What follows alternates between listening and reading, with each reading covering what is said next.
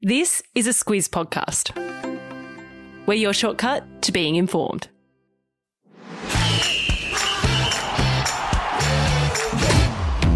Good morning. This is Sport Today, your weekday sports news podcast that puts you ahead of the game. I'm Sam Ferris. And I'm Martin Gabor. It's Tuesday, the 7th of June. In your sport today, the Socceroos World Cup life goes on the line. Minjee Lee's a major win. The Blues look set to be without a bunny. And cricket wizardry stumps social media. This is your sport today. We are less than 24 hours away from the biggest football game of the year so far. I'm talking about the Socceroos World Cup qualifying match against the United Arab Emirates tomorrow, a game they simply have to win. Gabs, I can sense you're nervous, but take a deep breath and tell us why this match is so important. Yes, that was a bit of a nervous laugh to start, Fez. It is pretty simple. Win tomorrow and Australia is one game away from a spot in the World Cup. But if they lose, well, then we're out, and the UAE, they'll get the chance to play Peru next week. Now, the Socceroos, they're in this position because they finished behind Saudi Arabia and Japan in qualifying.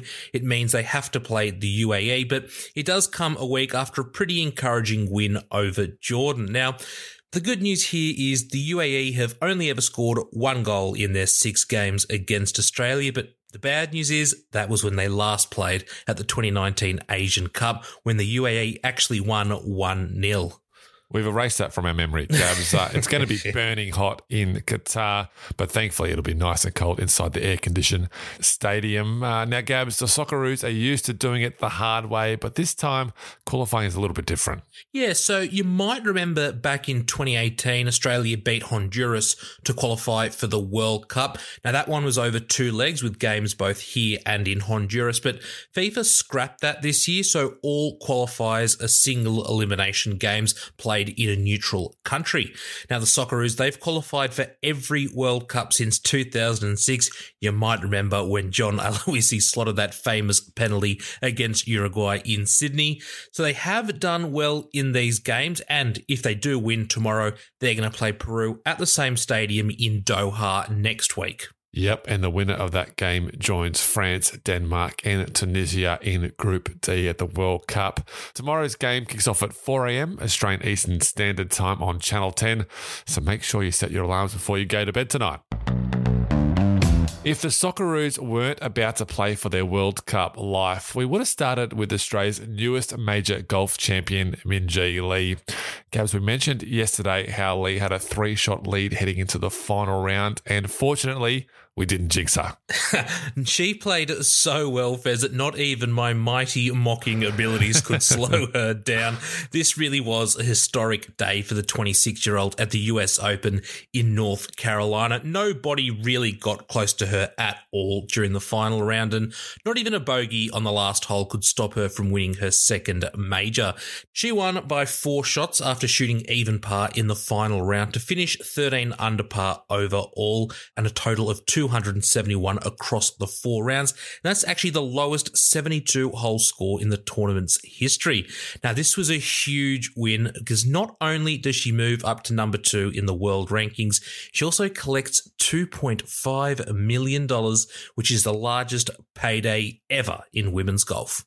Yeah, she said afterwards, and here's the quote, "It's the one I've always wanted to win, and now I've done it." She's just the 3rd Aussie to win the US Open after Jan Stevenson and Kari Webb. It's a big few weeks in golf with the men's US Open starting next week. And news just in as we record this podcast, Phil Mickelson will play in the LIV Invitational in London. That's the first Rebel Tour event. That one starts on Thursday. To rugby league now, Rabbitoh Latrell Mitchell's hopes of returning for the New South Wales Blues have taken a bit of a hit. Gabs, he's not playing in tomorrow's series opener, and it doesn't look like he'll be right for Game 2 either. Yeah, and it's all because of COVID. So Latrell, he tested positive on Sunday after he returned from the States, where he'd been doing plenty of rehab work on an injured hamstring. Now, Mitchell hasn't played since round 5. That was way back in April when he got injured playing for South Sydney, which then led to the club paying for him to get some help overseas. That ruled him out of the Origin Open, but the plan was for him to come back and play for the Rabbitohs this weekend just so he could get some match fitness. But his club coach Andrew Demetriou says he's next to no chance of playing Origin 2, and he'll likely miss South Sydney's next 2 games as well before the Blues team is picked. It's a big blow because Mitchell scored 4 tries in last year's series and will be a huge inclusion because the Blues are already without their other star centre, Tom Trbojevic. We'll preview State of Origin 1 in tomorrow's show, and we've also got a special bonus episode of Don't Forget Your Tips, which looks at all things Origin. That one's out tomorrow morning as well. Let's go to AFL news now, and the Western Bulldogs will be without gun midfielder Bailey Smith for their next 2 matches for headbutting. Gabs, he says he regrets it and has copped the band. Yeah, this happened right on the 3/4 time siren when Smith got in a bit of a tussle with Geelong's Zach Tui at Marvel Stadium and ended up headbutting him and drawing a little bit of blood. He said yesterday, and here's the quote, "I understand what happened was outside of what's expected of AFL players. Unfortunately, I let my emotions get the better of me, which is out of character for me." Now, Fez, this is a really big blow for the Bulldogs because Smith, he is one of their best, and the Bulldogs are in 9th spot, 1 win outside the top 8 with 6 wins and 6 losses. Yep, he'll be back now in round 16. Last night, the Gold Coast confirmed Lockie Weller will be out for the rest of the season. He tore his ACL in Saturday's win in Darwin.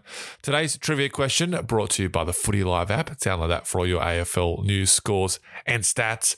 What number does Bailey Smith wear? Help us out here, Gabs. Yeah, well, plenty of room for this one because it's only a single digit. Thanks, Gabs. Find out the answer at the end of the show.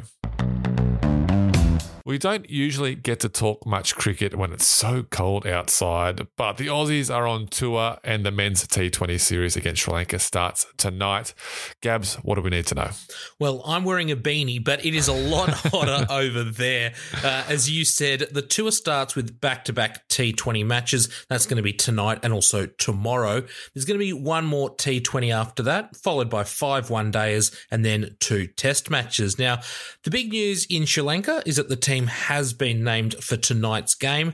There has been a fair bit of rain over there, so the pitch in Colombo is going to suit the Quicks. The Aussies, they have named stars like Mitchell Starc and David Warner, but Pat Cummins, he's been given a bit of a rest after a fairly hectic schedule. New coach Andrew McDonald, he's also going to miss the game because of COVID.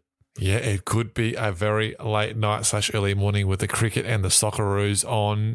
Tonight's game starts at 11:30 p.m. Australian Eastern Standard Time. Watch it on Kayo and Foxtel. We're going to stick with cricket for this one. Former England captain Joe Root guided his team to a 5-wicket win over New Zealand at Lords on Sunday night with a brilliant century. But it's something else he did with a bat that had plenty of people talking and pretty confused. Gabs, I know you took a while to get your head around this one. Yeah, I'm a little bit embarrassed it took so long, but thanks, Fez, for helping me out and finally seeing it. So TV cameras, they picked up Root waiting at the non-striker's end with his bat, standing all by itself. I'm talking no assistance of any kind. Now, as the bowler runs in, Root then just casually picks up his bat like it was nothing.